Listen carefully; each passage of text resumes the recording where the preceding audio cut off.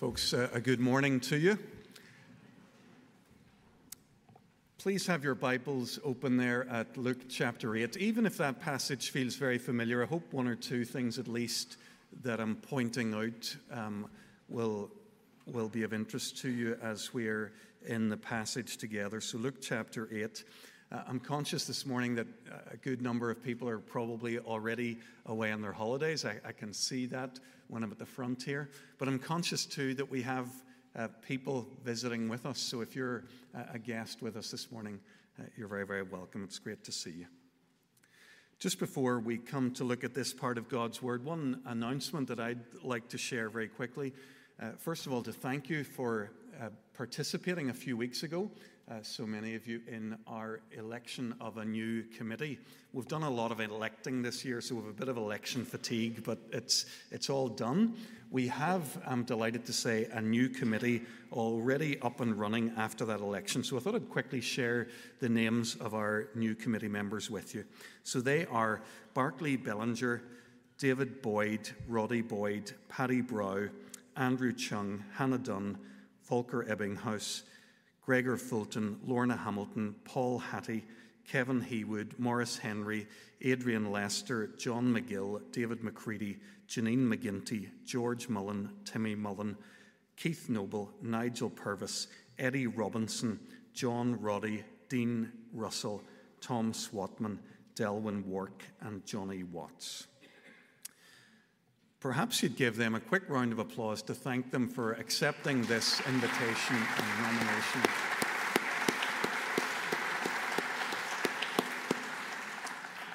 I hear very good things from the Congregational Committee these days. The folks are glad to be taking up that role and excited about the work that God is calling them to there. So do keep them in your prayers as they bring so much to the life of our church. So let me begin, as we come to look here at Luke chapter 8, let me begin with a question. Is the preaching here at Hamilton Road any good? You're laughing, but I really want you to, it's more like a rhetorical question, so don't feel you have to answer. It might be awkward if you thought it was rubbish. But it's a question I want you to be thinking about. Is the preaching here any good? It's a question we probably are asking ourselves quite regularly. So when you leave a service where I've preached or one of the others on the team or a visiting speaker has preached, you're evaluating the preaching. It's quite natural. I'm going to guess that if I was able to listen in at Sunday lunchtime at the conversations around the dinner tables, at least occasionally, it would turn to the quality of the preaching. So it's a question we're constantly thinking about. Is the preaching here at Hamilton Road any good? I think it's a good question. And we will come back to it a little bit later on. But not before we come for a few minutes to listen to the master preacher himself. We've heard some of his preaching here in Luke chapter 8. So folks were coming from all directions. I'm trying to think of what it might have looked like. I'm thinking of Glastonbury, where people in their thousands converge into a big open space. Some people came alone, some came in groups. Husbands brought their wives, mums brought their children, people brought their mates. It seems like they were bringing whole towns with them if we look at Luke's account. Verse 4, he says that a huge crowd was coming to Jesus from town after town. You see, they'd heard that he was a brilliant preacher, and they wanted to hear him. They wanted to hang on his every word, his amazing wisdom, his profound words. But then something really quite strange happens. Instead of giving a gospel presentation to these thousands, or delivering something that we would recognize as a sermon, Jesus tells a story. It's a bizarre, confusing riddle kind of a story. He calls it a parable. And the parable that Jesus tells here is the first of many that Luke is going to record for us in his gospel. So beginning this morning and throughout these summer months, we're going to look at a number of these parables in a short series. But before we throw ourselves into this series, I want us to work out what's going on here. Why does Jesus choose to teach using parables? In verse 9, Luke tells us that even his closest friends, the disciples, didn't understand this first story when he told it to them. They asked him what his parable meant.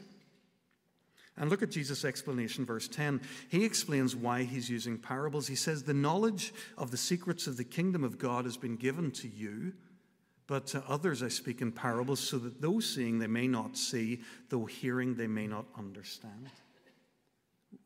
We need to slow down for a second here.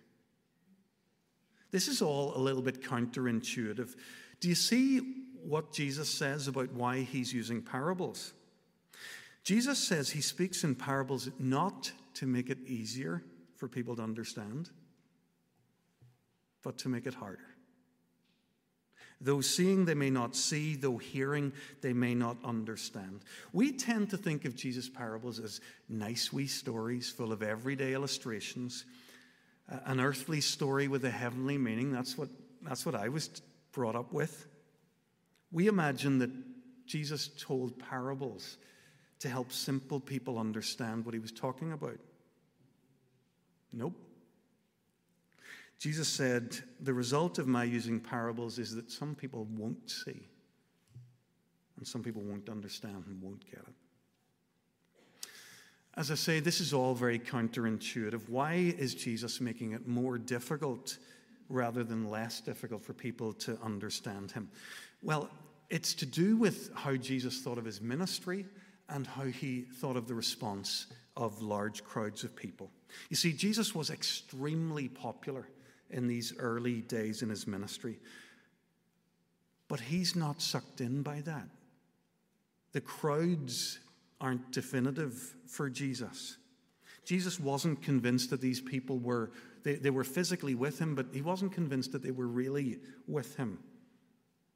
The truth is that Jesus didn't expect everyone who heard him to accept his preaching. Now, I find that really sobering. The living Son of God comes among us, and he doesn't expect that people are going to take him seriously. He doesn't expect the majority of people to listen to him. Jesus does this by doing something that you and I might not at first understand. So I want to quickly explain it to you. He aligns himself with the greatest messenger that God's people ever had, the greatest of the prophets, Isaiah. The mysterious words from verse 10, they're taken from the prophet Isaiah. Turn back with me quickly. Isaiah 6, page 691. 691. You might remember or recognize this as Isaiah's call narrative, or the moment of his commissioning, as the NIV title puts it. In the opening verses of chapter 6, we read about how Isaiah experiences his very famous vision of God's glory filling the temple. Then, verse 8, he hears the voice of the Lord asking, "Whom shall I send, and who will go for us?" And no sooner has Isaiah answered, "Here I am, send me," than the Lord speaks to him. And he warns him, this is what it's going to be like to be my messenger. Go and tell this people, be ever hearing but never understanding, be ever seeing but never perceiving. Make the heart of this people calloused, make their eyes dull, their ears dull, and close their eyes. Otherwise they might see with their eyes, hear with their ears, and understand with their hearts, and turn and be healed. In Isaiah's day, the people had become blind and deaf to the word of God. At this point in their history, they were so far gone that God had abandoned them to their spiritual blindness and their deafness. And God warns his prophet, you're going to be preaching to people who will not listen. Whenever Jesus quotes Isaiah 6, he's telling us that he feels rather like Isaiah did.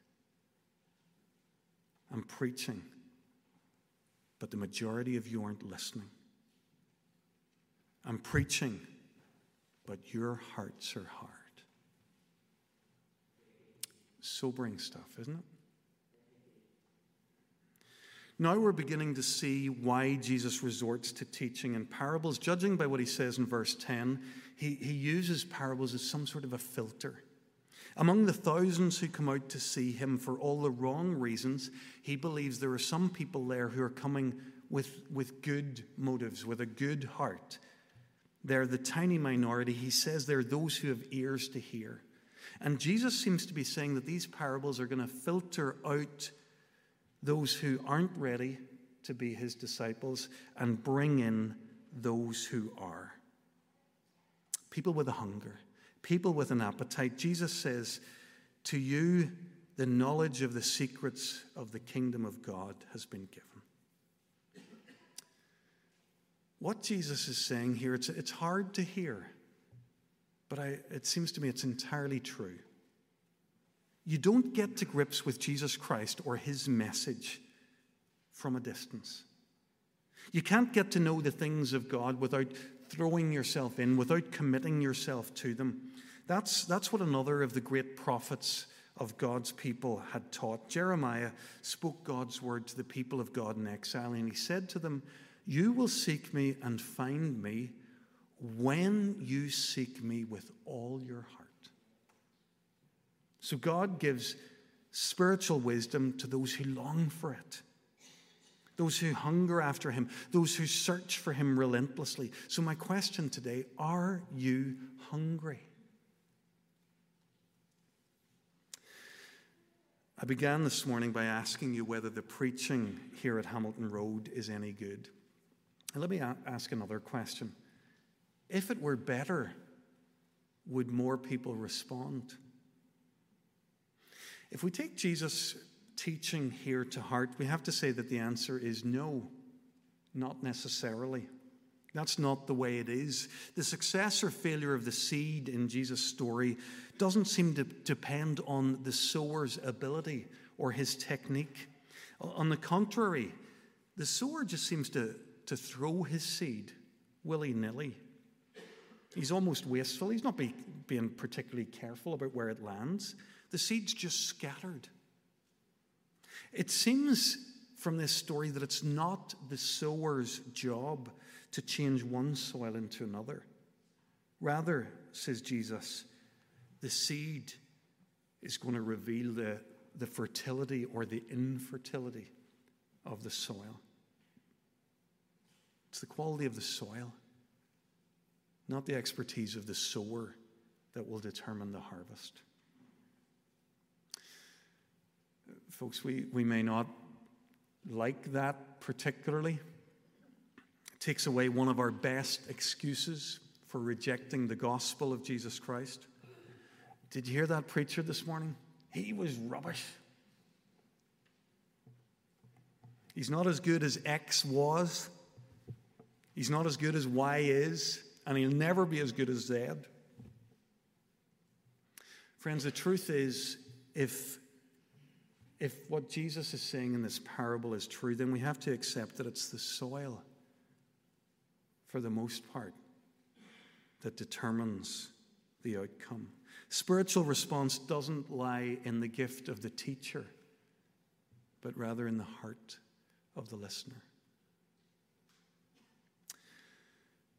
Because that's true, and because even the best teacher in the world has to accept that there's going to be disappointment, Jesus gives us this parable to explain why people fail to respond to the Word of God. He locates each of his listeners in one of 4 different types of soil, each one responding differently to the word sown. So verse 5, it tells us about hard soil. This is like people whose hearts are like hard soil. When they hear the word of God, it's like seed that falls in a path. It's trampled underfoot, or else birds come and eat it. The seed doesn't even begin to penetrate the soil. So we all have different reasons why when God's word comes to us, it bounces off. For some of us, it might be intellectual pride. He doesn't really expect me to take that seriously, that old book, that teaching. Others have a fixed idea about our lifestyle. Oh, I know that there's stuff in the Bible that if I listened to it, I'd have to change how I live, and I'm not going to do that. It might be self-righteousness. We know that the Bible says that everyone's a sinner, and we say, well, yeah, everyone except me. Or maybe we're simply bored and indifferent to God's word. I've heard it all before. Same old, same old, same old. For many people in the crowd that day, when they heard Jesus' word, it bounced off them like water off a duck's back. Their hearts are Teflon coated. Nothing sticks. Maybe they thought they were being clever or sophisticated, not sucked in by all this religious hype. But notice what Jesus identifies. Notice who Jesus identifies working behind the scenes. Verse 12, the devil comes and takes away the word from their hearts so that they may not believe and be saved. Jesus is convinced that Satan is at work when God's word is preached. He's working to discredit God's word, to distract us from even giving attention to it. Every time you hear the gospel preached, every time you read God's word, he is at work trying to distract you. He's at work now. Shall we decide, every one of us now, not to let him? Not to let him succeed? Tell me this morning, is your heart one of stone? Impervious to the word of God, concrete and tarmac. In verse 6, Jesus tells us of those whose hearts are shallow soil. They're different. Whenever they hear God's word, it has an effect. The seed goes into the soil, it springs up, and actually they tend to grow very dramatically, these people. Because everything about their response to the word is visible. You can see it. What they're not doing is putting down roots. Because they're not wasting time putting down roots, before long, when the hot weather comes, as we had it a few weeks ago, the plant withers because it has no roots and no moisture. When our hearts are like shallow soil, Jesus tells us, verse 13, we're like people who receive the word with joy, but with no root. We believe for a while, but in a time of testing, we fall away. Folks, maybe you know people like that. Maybe you've been one of them. There was a time in your life when you heard the gospel, when you heard God's word, and you thought, this is the best thing I've ever heard. And for some time, you lived a life of dynamic discipleship. But after a while, your circumstances changed. The adrenaline subsided and you came off your high. Maybe you felt cheated. They told me that Christianity would make me feel happy. Well, I don't. They told me that Christianity would give me friends. Well, I still haven't got any. It must have been just a funny phase that I was going through, just a flash in the pan. I'm not going to be a Christian any longer. Tell me this morning, is your heart shallow soil? Has your engagement with Jesus Christ up to this point been simply superficial? Is it time you learn to put down roots? Our hearts can be like hard soil, or they can be like shallow soil. Verse 7, Jesus tells us they can be like weedy soil. The seed that falls there grows all right, but there's weeds growing up with it. And the weeds choke the plant, the good plant. Verse 14, Jesus tells us he's talking about people who hear, but as they go on their way, they're choked by life's worries, riches, and pleasures, and they do not mature. Jesus warns that there'll always be distracted disciples. Again, their initial response again is enthusiastic, but unlike the people with the rocky ground, they don't jack in their discipleship altogether. They keep some sort of Christian identity. They don't fall away entirely. But as time goes by, Christ becomes less and less significant for them. In the marketplace of their hearts, rival interests distract them and take away their energies. It's the pervasive culture of materialism and worldliness. It saps them of their spiritual energy and their hope to love God. For a young person, it's maybe educational goals or sporting achievement or sexual attraction that's to blame for their loss of interest. For those of us in midlife, it's our financial pressures, it's our family responsibilities, it's our career ambitions.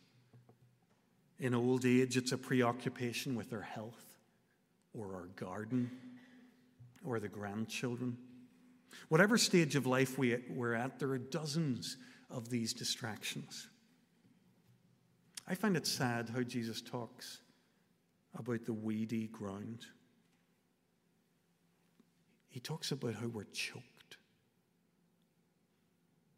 We have life, but we're choked. What weeds in your heart are choking the gospel life that God's planted in you? Is it time we did some weeding?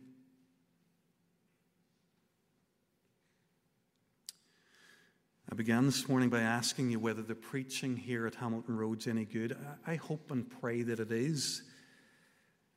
I want us to be used by God to bring His word to you. But this parable's asked a different question, hasn't it? Rather than asking, is the preaching any good? It's forced us to ask instead, is the listening any good? How well do we listen to God's word? Or more personally, how well do you and I listen to God's word? That's what Jesus is getting at in this parable. He's reminding us that not everyone who hears the word of God gets it.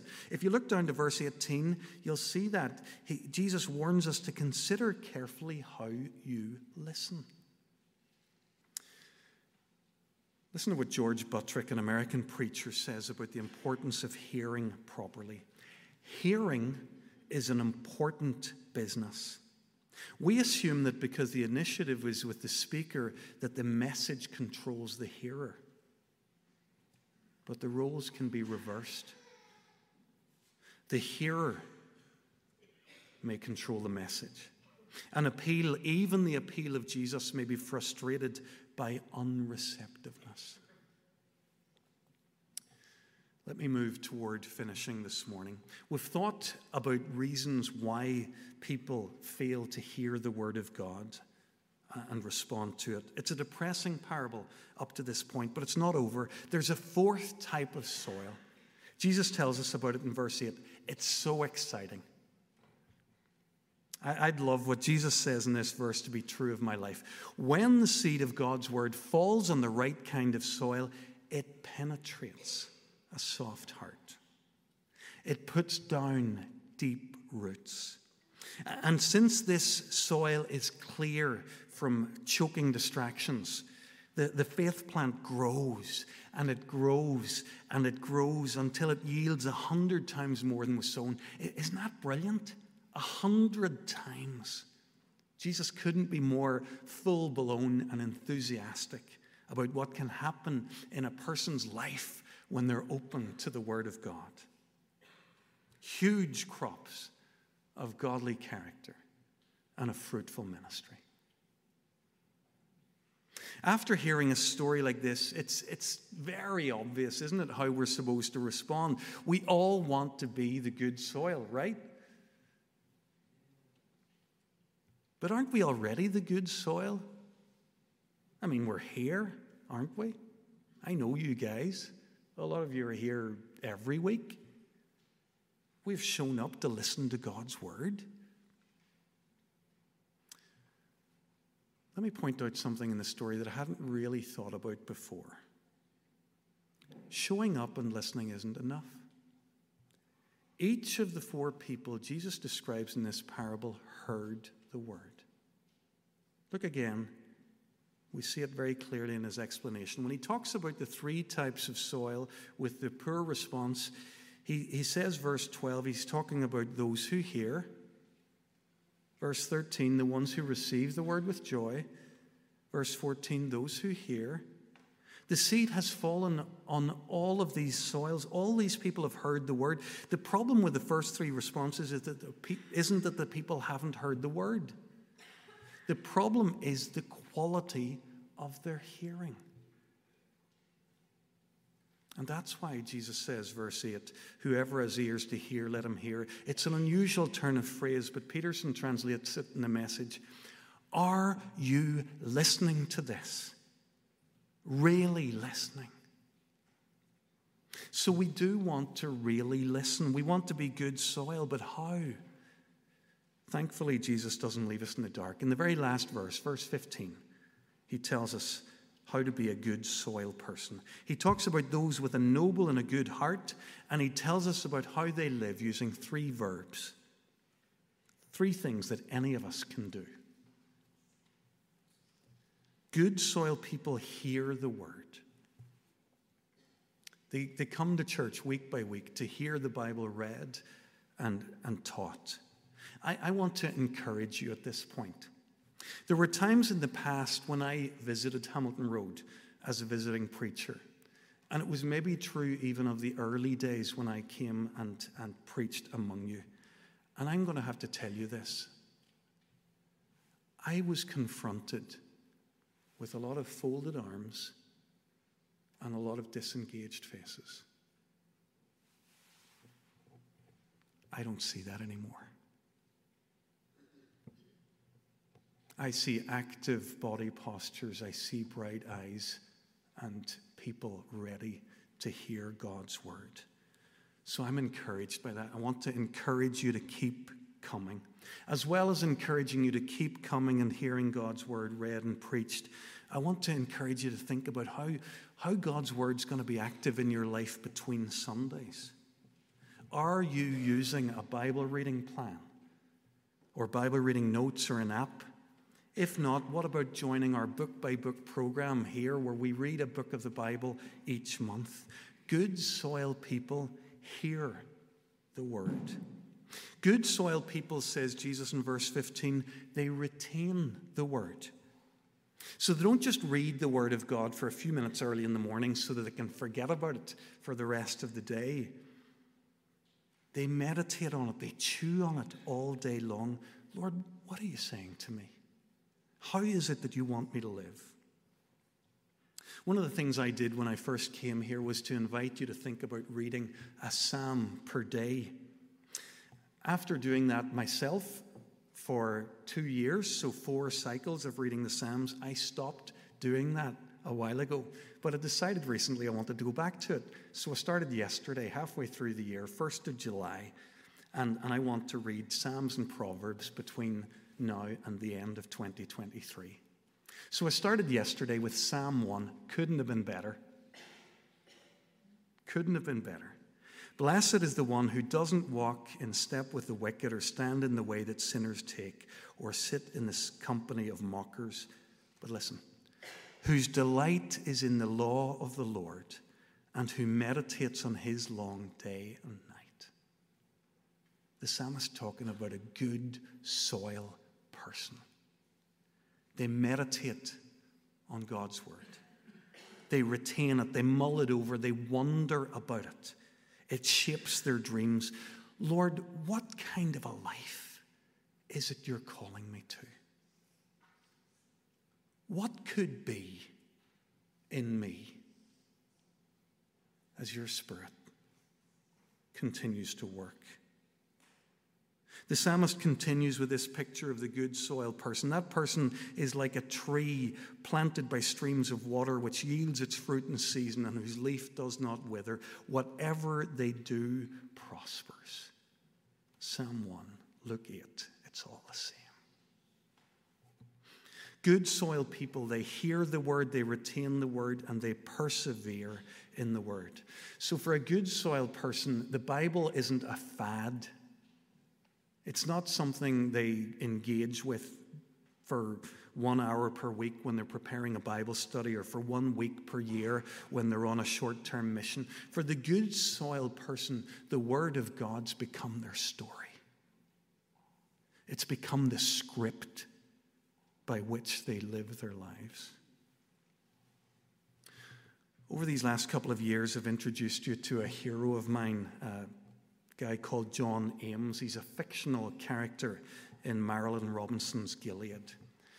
This old Congregationalist pastor is a man of the Bible. He's been reading it and preaching it all his life. So at one point, Lila, the young wife he's married in his old age, she comments on the place of the Bible in his life. She says, the Bible was truer than life for him. So it was natural enough that his thinking would be taken from it. Don't be fooled by the gentle simplicity of Robinson's writing. That's profound. The Bible was truer than life for him. Robinson's description evokes for me Moses' teaching about the Bible at the end of Deuteronomy. These are not idle words for John Ames. They are his life. Friends, I really must finish. I began this morning a long time ago now, granted. And I asked you a question. Is the preaching here at Hamilton Road any good? I hope that it is. And I pray often that it will improve. But Jesus has asked us a different question today. Is the listening here at Hamilton Road any good? I hope that it is. But let's pray together that it will be. Let's pray.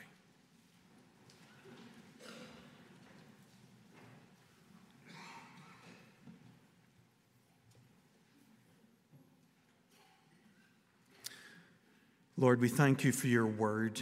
It really is the bread of life. Don't let us starve for lack of it. Lord, break open our hard hearts. Where we are shallow, bring your depth. Weed out our distractions. Lord, make us into good soil people,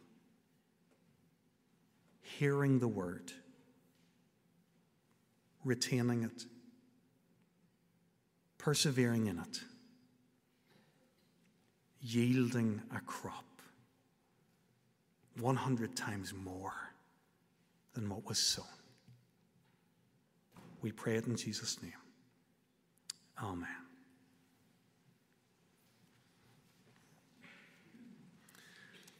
Let's stand and sing together, responding to God's word and praying the prayer really that Jesus taught us. Let your kingdom come.